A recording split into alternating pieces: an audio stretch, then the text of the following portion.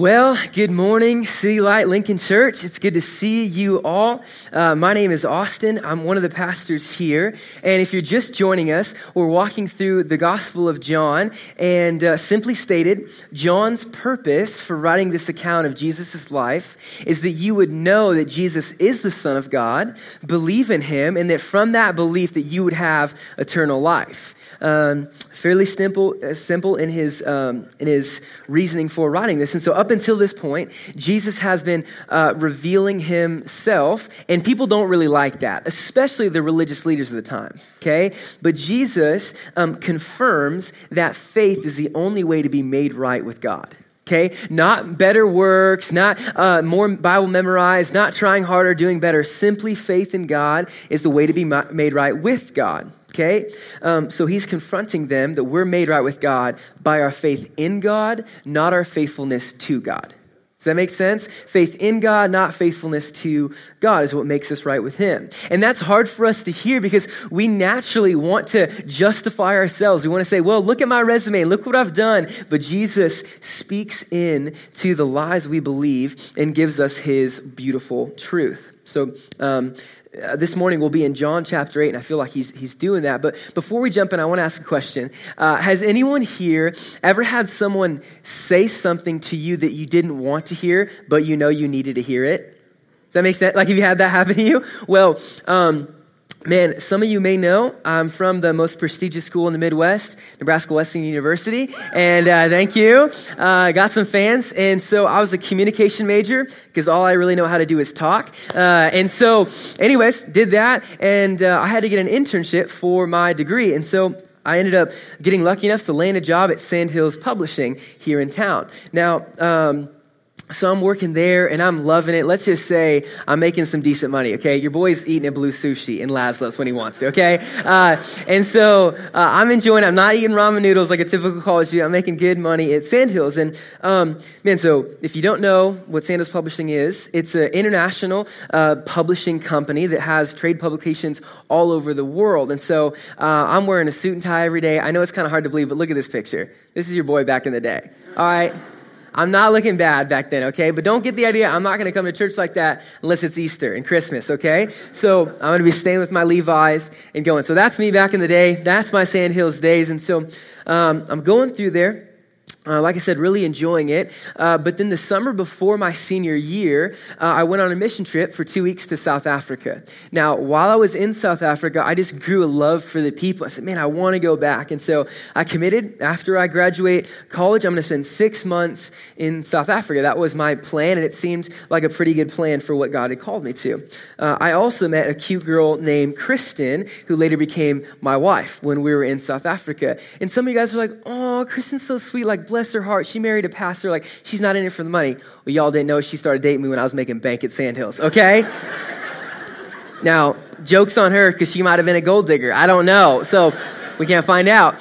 She got locked in. But anyways, man, but by God's grace, my senior year, I had a blast. I'm working at Sandhills, doing well. My sales are shooting up, doing a great job, like I said, and they offer me a full-time job. They sent me down and say, Austin, we love your work ethic, all this stuff. We want to offer you a full-time role at Sandhills. And so I'm thinking, dude, that sounds pretty darn good. And so I love the people I worked with. I was good at what I did. And let's just say the salary was more than I'm making right now, okay? So I'm like, dang, this signed me up. Where do I have to sign? And so, man, I meet with one of my friends, Andrew McGill, and I sit down with him and I just explain my dilemma, right? Hey, I want to go to Africa, but dude, Sandhills, you know, and I'm going through and I figured dude's going to empathize with his brother.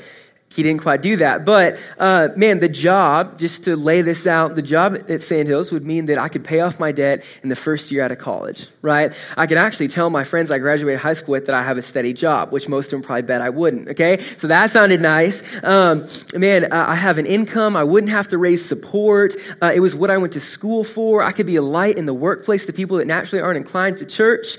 It was an extremely hard job to get. And I could buy a ring, get married, and have a sick house, okay? So that was kind of I'm like, okay, look, there's some decent things to that. The other option, this is option 2. I could quit my job, not pay off any of my debt, give up the consistency and stability of a job, but I could also hang out with people all day long in South Africa and just share the gospel and just love them, right? So you look at some of those, and friends, let's be honest, on a pretty objective level, if you look at pros and cons and benefits, Sandhills seems to outweigh Africa by a little bit, all right? So I'm kind of debating between some of that. And I go through and I share for 30 minutes. Dude, this is my dilemma. This is where I'm at. And I'm thinking my dude's going to be like, take the job, you know? And he looks at me and he says one sentence, Austin, it sounds like you're running away from the call of God and running towards comfort. I about kicked him in his throat, okay? He's 6'6", so I don't know if my foot could reach there, but nonetheless, I about did it, okay? I thought about my head, so it won't work. But all that to say, man, it hurt. That was the last thing I wanted to hear. I wanted him to affirm what I wanted to do and go into the work, but he was bold enough to tell me the truth. And though it was painful, man, friends, it revealed my slavery to money, and my slavery to possessions, and my slavery to people's opinions, and my slavery to my idea of what success is, and it completely changed the trajectory of my life. Man, I would not be here today if Andrew wasn't bold enough to tell me the truth and invite me into walking in freedom from bondage of this world. I would not be here today. And in the same way, in John 8, Jesus is confronting the lies these men are believing. He's speaking into them, and he's exposing their slavery and inviting them into experience true freedom. And here's why this matters. We need the hard truth, right? If we want to grow at all, we need the Word of God to penetrate our heart, to convict us, compel us, and drive us out of comfort. And a lot of people are enslaved to so many things that are completely oblivious to it. We have no idea. And some of this room, people in this room might be assuming that you're walking with God, but man, you're enslaved to religious obligation and duty, and you're not finding any joy in it. And some people in this room are enslaved to bigger and better and more square footage and more money and more this and more that. And it has such a dangerous hold on us that we don't even see. City Light, freedom is only found in the person of Jesus. And by his grace, he exposes our sin and slavery so that we might turn to him and find freedom. That's what he does. So that's where we're going this morning in John 8. That's what he's getting to. And so we'll jump in, read verses 31 through 40 one more time. And so Jesus said to the Jews who had believed in him, "If you abide in my word, you are truly my disciples, and you will know the truth, and the truth will set you free." And they answered, "And we are offspring of Abraham and have never been enslaved to anyone. How is it that you say you will become free?" And Jesus answered them, "Truly, truly, I say to you, everyone who practices sin is a slave to sin. The slave does not remain in the house forever. The son remains forever. So if the son sets you free, you will be free indeed. Now I know that you are offspring of Abraham, yet you seek to kill me because my word finds no place in you. I speak of what I have seen with my father, and you do what you have heard from your father." They answered him, "Abraham is our father." And Jesus said, "If you were Abraham's children, you'd be doing the works Abraham did. But now you seek to kill me, a man who has told you the truth that I heard from God. This is not what Abraham did." And so my first point this morning, I only have two, is that Jesus is exposing slavery. Jesus is exposing slavery. So in verse 32, Jesus clearly says, man, you'll know the truth and the truth will set you free. But then they respond, they're like, whoa. In verse 33, like, what do you mean being free? Like, we've never been enslaved to anybody before. What are you talking about? They're asking the question, well, why do I need to be freed? And what am I a slave to, right? In their response to Jesus offering freedom, they asserted they were descendants of Abraham and that they denied that they'd ever been in slavery. Their claim that Abraham's descendants had never been enslaved was clearly false, right? I'm surprised Jesus was like, hey, you guys ever heard of a dude named Moses? He spent a little time in Egypt, and actually those people, the story of the Red Sea and the splitting and stuff like that going through, yeah, I'm pretty sure Egypt wasn't a vacation destination with mimosas and poolside cabanas, right? Like, that's not what that place was. And so, yeah, you were enslaved. Man, they were enslaved to Egypt and Assyria and Babylonia and Persia and Macedonia, Egypt again, Syria, and then finally Rome. They were enslaved, but how hard is it for religious, proud people to admit their failings and their needs, right? It's hard for us to admit. When we want to stand in our goodness, it's hard to admit that we need help. But Jesus is confronting them at the very places they found their security, right? So he's confronting, he's coming in. That was their religious perspective on slavery and their reliance on being Abraham's descendants. Okay, so first, look at their religious perspective in verse 34. Jesus speaks to it and he says, "Truly, truly, I say to you, everyone who practices sin is a slave to sin." Okay, their confidence and their sense of freedom has been misplaced because being a Jew and not a Gentile doesn't mean you can escape the condemnation that your sins deserve, right? They were sinful and they had just celebrated Yom Kippur. Yom Kippur means the Day of Atonement. And this is the day, we talked about this a few weeks ago, Mo did, with saying that the high priest would walk into the Holy of Holies once a year and atone for the sins of all the people, right? The many sins of the people. This is a celebration to say, man, you've atoned for my sins because I need it. So obviously celebrating this day reminds you, oh, I'm sinful. I have sin. I need someone to atone and pay for my sin, right? But they didn't seem to get it. In the presence of God, both Jews and Gentiles are guilty for their sin. And today, both the church and the unchurched are guilty. Both the good rule follower and the rebellious rule breaker are in equal need of the grace of God. We have to see that. And being sinful slaves before God, they needed somebody to rescue them, someone to set them free. And as Jesus is exposing their slavery, he gives this confident assurance in verse 36. So if the Son sets you free, you will be free indeed. It's amazing news. So he's confronting their religious perspective that they weren't slaves. They certainly were because they practiced sin. And second, we see that their concept of inheritance was in jeopardy. Right? Jesus acknowledged, well, yeah, you are a descendant of Abraham, but you're not doing what Abraham's doing. You're trying to kill me. Another father is directing your lives. Now, just some pastoral advice and some input encouragement. If you ever want to encourage somebody, you got someone you're praying about, just text them John 8:44. Don't look at it yet. Don't look down. Don't look down. John 8:44. Just say, hey, no explanation. Just send it to him. And I did it the other week to one of my friends. He's like, bro, thanks for thinking of me. Sending me scripture. I'm at work. I'm going to check it later. And so anyways, you want to know what John 8:44 says? You are of your father, the devil, and your will is to do his will. Let's be honest, Caleb's never used that as their encouraging word of the week, all right? So anyways, Jesus saying, man, you're directed by a different father. You're enslaved to that. So in verse 37, Jesus says, yeah, you are a descendant of Abraham. That's pretty clear. You can track your bloodline, your heritage up to Abraham. But then in verse 39, he uses a different word and he says, you're not children of Abraham, right? So yeah, you're a descendant, but you're not a child. Now, the reason given was that they did not act like Abraham. They didn't do what Abraham was doing. So Jesus is telling them that belief, not bloodline, shows if you're a true son of Abraham. Okay? Belief, not bloodline. And at the end of verse 39, Jesus says, you aren't doing the works of Abraham, right? He just says clearly, I can tell you're not a child because you're not doing the works. The question has to be asked, if we're walking through our Bible, well, what were the works of Abraham? Well, I'm glad you guys asked. In Genesis 15:6, says that Abraham believed God and it was counted to him as righteousness. The work of Abraham is belief in God. And then a few weeks ago in John 6:29, we said that Jesus says the work of God is to believe in him who he has sent. And so clearly, man, the work of Abraham was to believe in God. And the work for us today is to believe Jesus is who he indeed says he is, God. So that's what it is. Belief, not bloodline, determines who are truly children of Abraham. And then when questioned about the authenticity of their faith, the religious leaders point to Abraham as their security. They confidently touted their ancestry. Man, Abraham, we're descendants of Abraham. We're safe. We're good.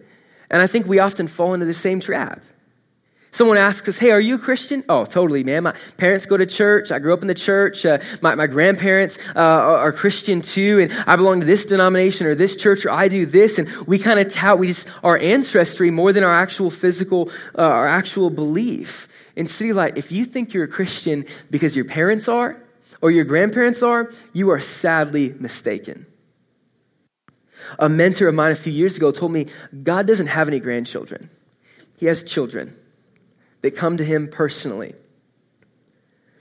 And this is what Jesus is saying. Man, faith isn't inherited or passed on. It's decided personally. You have a responsibility for your own soul that you'll give an account to before a holy God. So we come by faith, not heritage.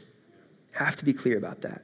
And so Jesus is speaking this truth, and this was not what these men wanted to hear at all, right? They start getting a little bit angry. They start getting a little bit flustered because he's shaking the very foundation of what they've built their lives on. He's exposing their slavery. Now, we have to be clear, making this personal, we hate being told we're enslaved, right? That's why I hated when my friend told me, no, man, it looks like you're running to comfort, not to the call of God. We don't like to be told that we're slaves to anything. We don't want to be exposed. Now, one of the reasons is that we like to think we're in control, right? We like to think we've got control of the situation. Take alcoholism, for instance. Anyone that struggles with alcoholism, one of the hardest things to get through is actually admitting that they have a need, right? That's the first step. Admit that you need help. And so we say things like, oh, I don't need this drink. I'm just going to choose to have it. Or I can stop after this drink. I'm just going to have a few more after it. We think we're in control. And we do this with so many things in our lives. Me? I'm not enslaved to people's opinions. Like, I just like to have my house super clean and my kids acting perfectly and everyone think that I'm always tidy, right? Like, we fall into this trap. No, I'm not enslaved to people's opinions. Or no, I'm not enslaved to shopping. I just like nice things and I have a credit card, so why not? Or I'm not enslaved to pornography. I could stop looking. I'm just choosing to click. I mean, I'm not addicted. I'm not enslaved to it. I'm not enslaved to bigger and better. I just think we should maybe add on to our house and maybe add some square footage or get something bigger. I'm not enslaved to bigger and better. I have control over it. I just think it'd be nice. We minimize our enslavement when we're enslaved. We say things like, it's not that bad, or it could be worse. I mean, honestly, look at that person, and we downplay the effect it has on us. So we think that we're in control. Another problem that we have with enslavement is that we become desensitized to that reality. We become desensitized to our condition. Our hearts over time just become calloused, and we forget and we lose sight of the impact it has on us and others, and we just become desensitized to it. And the reality is that most of the things that we're enslaved to, we really like. We don't want to admit that it rules us or that it holds us and controls us. We don't want to admit that. And friends, the most insidious slavery is the one that controls us without us even knowing it. That's the danger we have. And that's what's happening in this passage. Jesus says, I can give you freedom. And they confidently say, we don't need freedom. We're already free. They're blind to their slavery. They become desensitized to it, and Jesus is exposing it. Now, Jesus graciously and sometimes painfully exposes our slavery. So Matt Chandler is a pastor I look up to. He's in Texas, and I listen to frequently. And I love that he says, when God works on our hearts, he doesn't use a butter knife, he uses a scalpel.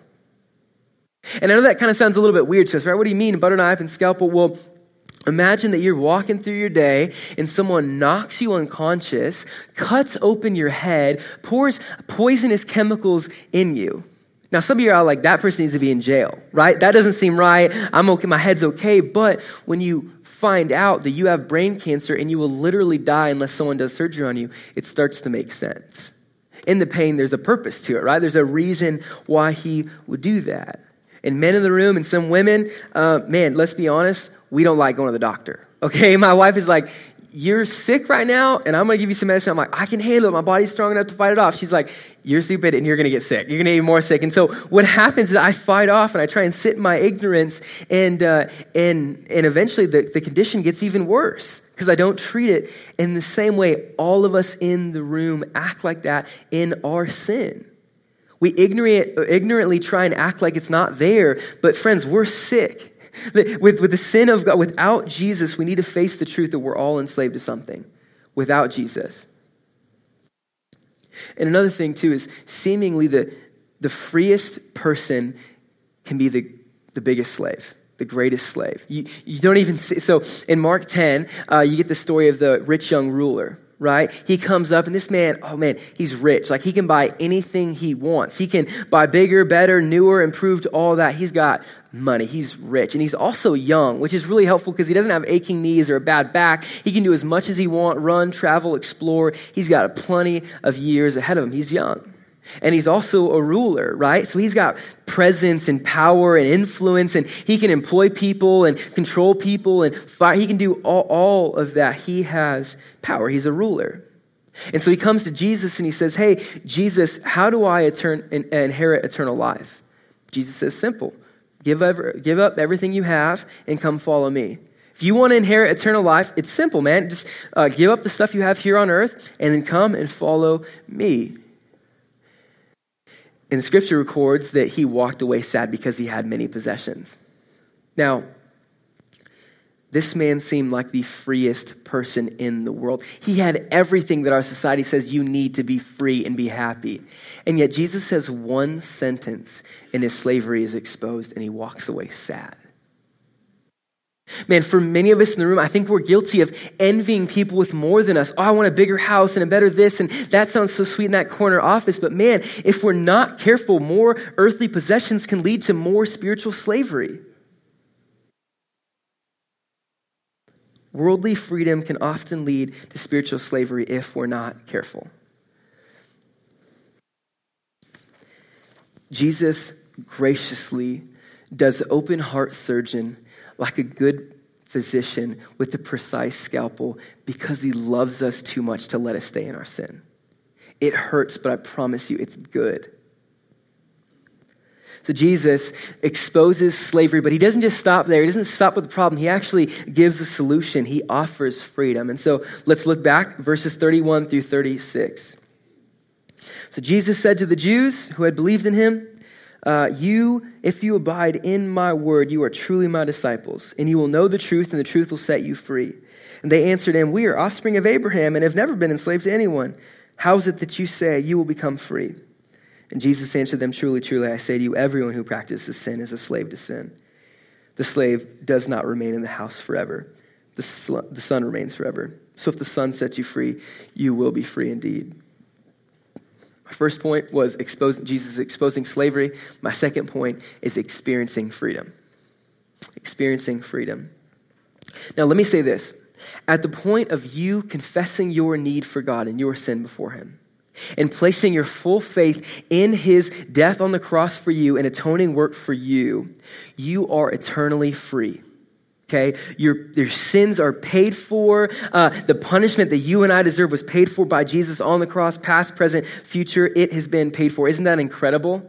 That's the gospel. Jesus would do that for us. But though you are free before God in Christ, we're still messy and still behaviorally enslaved to things here on earth.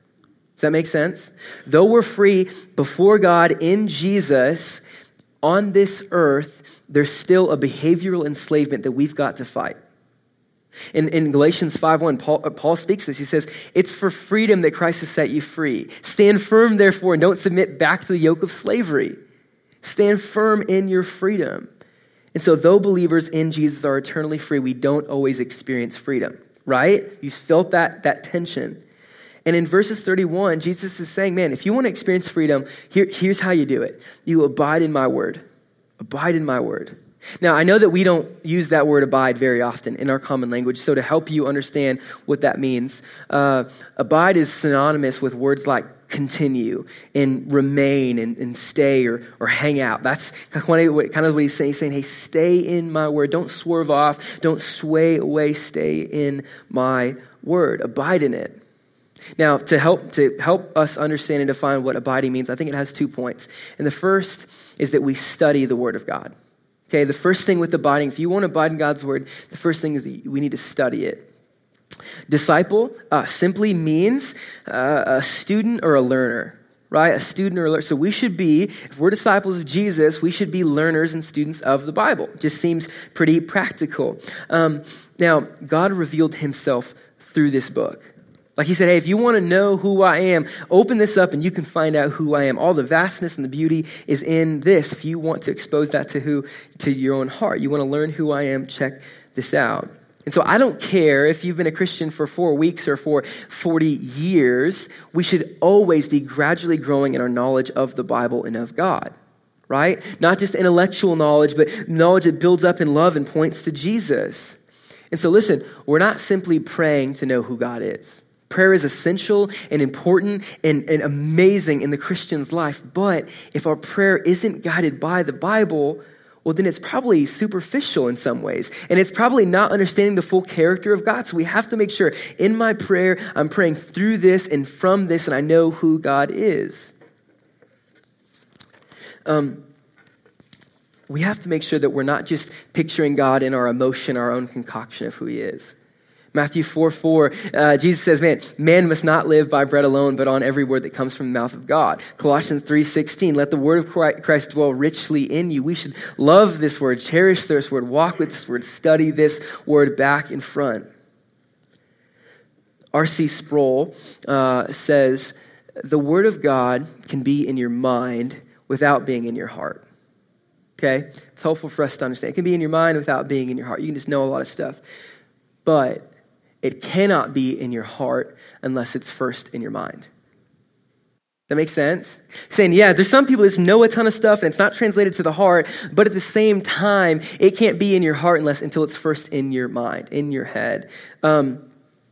So if you want to know God, you have to spend time with him. We know that. With any relationship, we spend time with somebody. And this is the primary means that God uses to spend time with you, to know who he is. So friends, would we study the Bible? Would we love the Bible? Would we open it much and not let it collect dust in our living rooms? So we should study the word. The second thing is we should obey the word of God, right? Obey the word of God. Now, in verse 32, Jesus says, you'll know the truth and the truth will set you free. So simply, we need to open ourselves up to this to convict us and guide us.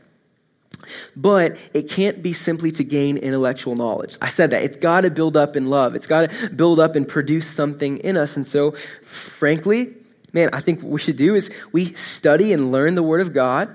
We apply it to our lives. We obey it. And then we walk in freedom. Repeat. So simple. I'm going to study the Word of God. I'm going to know it. I'm going to apply it to my life. I'm going to experience freedom, and then I'm just going to repeat. That's the track that Jesus is giving us to do. We cannot simply learn a bunch of knowledge. That's not what abiding is. We need to joyfully obey this word. And so the reason today that many Christians aren't experiencing spiritual freedom is that though they might be biblically informed, they're not biblically transformed. Maybe you're biblically informed and awesome, that's great, but has it transformed you? Has it applied in your life? Has it moved in your heart to change you? And so if you're biblically literate, if you know this thing, if you can spout off verses, yet you feel bound, perhaps it's because you haven't obeyed it yet. I know that's the case in my own life. And listen, when I talk about obeying God's word, I'm not talking about behavior modification, okay? Jesus isn't just saying, hey, you know what? Man, you just need to buckle down, put your head down and just run hard and get better. No, he's not speaking about that. He's pleading with and saying, man, this is beautiful and I'm amazing and I'm revealing myself to you. Would you cherish this and know this? Hebrews 4:12 says the word of God is living and active. Man, it's beautiful and amazing and transforming our lives. And so it's not just that we read words on a page, but it's that every page points to Jesus in all of Scripture. It's not just memorizing words, it's pointing to and worshiping the word, Jesus, who spoke the earth into existence. That's who we're reading about. Abiding doesn't mean knowing the Bible. It means enjoying the Bible. Not simply about doing, it's about desire as well. That's what he's speaking to. Not simply knowing, but enjoying. And then he gives us the result of it. So you study it, you obey it, and the result is freedom. Jesus is free, and he enjoys that freedom, and he's offering to pump that freedom into our lives, and he defines it as free indeed. It's incredible. Man, this is freedom from the penalty of sin and the allurement of it. This is freedom to live a holy life, freedom to choose the right thing, to grow, to reach our potential. That's freedom. John Piper describes freedom as the desire to do exactly what you want to do and not regret it for all of eternity. Isn't that amazing freedom? Yeah, it's God would shape our hearts to do exactly what we want to do, and we're not going to regret it for all of eternity. So you might say, I don't agree with you, Austin. Actually, freedom is that I can go out tonight, get drunk at the bars, take a random stranger home, sleep with them, whatever, and then go ahead. That's what freedom is to me. Well, great, man. Tell me the next morning you don't wake up with some doubts and some regrets. Tell me you don't wake up the next morning and think, what did I do? Why should I have done that? And you go through all. So that's not freedom. It's slavery. And our society is pointed and pushed it to say that's what freedom is, and it's not. That's another form of slavery. So man, freedom is God's work in our lives by his word and by his spirit to conform our hearts to his. That's freedom, and it's in Jesus, and I want it. And so some of you in the room are saying, man, yeah, I agree. That sounds good. Abiding, knowing, gebang. Okay, I want to do it. But man, I don't have a ton of time, Austin. My wife we have a 3-month-old daughter, and she takes up so much time. My wife's saying, it's hard for me to spend time with Jesus. And you might say, I work 70 hours a week, and I come home and I got to hang out with my family and do all this stuff, and I don't have any time. And to all that, I would say, I empathize with you and I relate greatly. Okay, one of the hardest things for me in my week is just to spend time with Jesus in his Bible. Not studying for a sermon, not studying for a Bible study, just sitting down saying, God, Father, I just want to know who you are from this. So I empathize with you, with your busyness. And I empathize with your hurry. And it's hard for me to get in, and I know it's hard to abide. But to that, I'm convicted that every single day I make opportunity to feed my body. Right? Every 3 square meals a day, you guys can tell I'm eating, okay? And so I'm making time. I'm carving out in my schedule time to eat breakfast, lunch, and dinner, and second dinner. And so I'm just kidding. And a snack before bed. But anyways, man, I always make time to fill my body. And so why would I not think it's even more important to fill my soul, to feed my soul? And I walk through, I say, man, I'm going to spend money for food. I'm going to go out to a nice restaurant. But at the same time, I'm not just going to sit down, carve out time, and just feed my soul. So can I encourage you, man, if you've got time, do it. It doesn't have to be a 2-hour block in your time where you're spending a ton of time and you're journaling, going through. If you're super busy, man, can I just encourage you, spend 15 minutes every morning or every night, just at lunch. You have an hour for lunch. Take 45 minutes and the last 15, just spend in the Word. It doesn't have to be crazy or profound. Just get under this. And I promise, as you spend more time in this, as you're obedient to this, you're going to want more and more and more. And so I know there's different seasons of life, and some of you have a capability to spend 3 hours in the Word every day. I'm glad. I hope that you use that. But others, like I said, moms or dads or busy people, whatever it is, college students, man, would you just be faithful to spend a little bit of time with him every morning and see what he does with that? Don't let your infrequency or your inability to spend a ton of time impede you from spending any time at all. And so for those of you in the room that do spend consistent time in God's Word, that do spend time in His Word every single day, can I press in and ask, are you actually savoring it, or are you rushing through it? Are you actually enjoying it? My wife and I had dinner with some of our good friends. His name's Seth Remmer, and when he eats food, he's like closes his eyes. He's like, I'm like looking at him like, okay, is this all right? And so literally we're having dinner, and I'm like. Asked his wife, like, hey, do we need to go? Like, something happened right here. And so she's like, no. He just, like, when he has good food, he just sits down and he enjoys it and just savors it and closes his eyes. And I'm like, oh my gosh, like, I need that with the Word of God. I want to savor it and sit down and just spend time in it. And so I want to ask, man, are you rushing through your time in God's Word? Are you actually closing your eyes, savoring it, and chewing on the vastness of God's Word? In City Light, this matters because we need to know the truth of God in order to fight Satan. And not only just know it, we need to choose to believe it in order to fight. I have a friend named Xavier, and she just placed her faith in Jesus a few months ago through our church and through our city group. And so we're hanging out in city group a couple weeks ago, and she says, Austin, man, I'm struggling. I feel so tempted to not read my Bible and not go to church and not be around community. And I feel so tempted to make life about myself and get mad at my husband. And I looked at her, I said, Xavier, that's good news. Christian, if there isn't a sense of fight in your life, you're probably losing. The Christian life was never intended to be easy. You look through Jesus' words and his encouragement to his people, and it's like, man, armor yourself and buckle down, because Satan's going to try and rip you down and allure you, but you have to fight for freedom, fight for joy in Jesus. And so, Xavier, that's good news. God's protecting you. You're actually fighting. Christian in the room, if you're not fighting, you're probably losing. Think of it, so let me say this. By faith in Jesus, again, you are eternally free. But here on earth, we battle and fight for freedom of sin. Think of a jail cell. You're in a jail cell and you're hanging out. You got your cuffs on, the door's closed, you're hanging out. And all of a sudden, the doors open up, the cuffs come off. You get handed a paper inside your cell that says you're free. The charges have been dropped. You are free to go. So I want to ask the question, in that moment, are you free? Yeah, you are free. To the state, legally, you are free. But are you experiencing the freedom? Not until you stand up and walk out of the jail cell, right?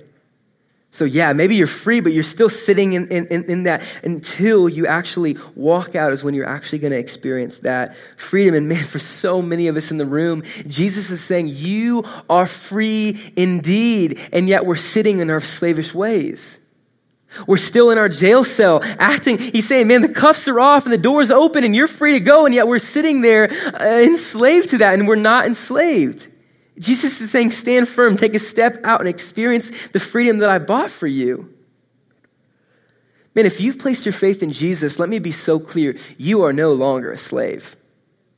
You're a child of God, and he loves you, and you're eternally bought for and purchased by the blood of Jesus. That's amazing. And so never think your identity is a slave, but when we need to walk from that identity that we're free and we're children, and walk out from that and experience that. So though we act like slaves, if you place your faith in Jesus, let me assure you, you're no longer a slave. So Christian in the room, can I ask, man, are you experiencing the freedom Jesus purchased for you on the cross? Are you walking in that? Are you sitting in your jail cell, though the door is open, and just experiencing slavery? Step out, stand firm in the freedom Jesus bought for you. Don't fall back into your old ways. Take tangible steps to walk with Jesus. Let me tell you, this freedom that we're talking about from the behavioral freedom and the sin that we're fighting against, it's a progressive process. Okay, there's a process and a time to it. You're not just, boom, I decided to abide and so I'm behaviorally free. No, it's not going to be that. There's a process to fight for it and to expose your sin. All right, man, this morning I'm convicted. This is something I feel exposed in my life. And you abide in the Word of God, see how He speaks into that, experience freedom, and then find another thing. Have Jesus expose that slavery in you and fight it. So it's a continual thing you got to pursue and fight together. One of two words describes you this morning: bound or free. There's no middle ground. And so if you haven't placed your faith in Jesus, He's offering you freedom through a relationship with Him. Free.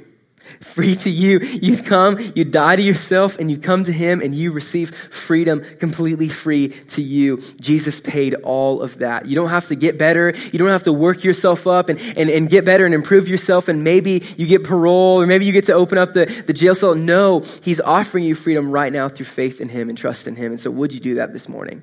You don't have to get better. You don't have to wait. He's offering it to you this morning. And for the Christian in the room, I just have to ask again, are you experiencing that freedom? And I want to encourage you, keep taking steps out and away from that jail cell and experience the freedom Jesus bought for you. Keep on and walk in the freedom. Jesus didn't just save us from hell. He saved us to actually live and experience freedom. Amen?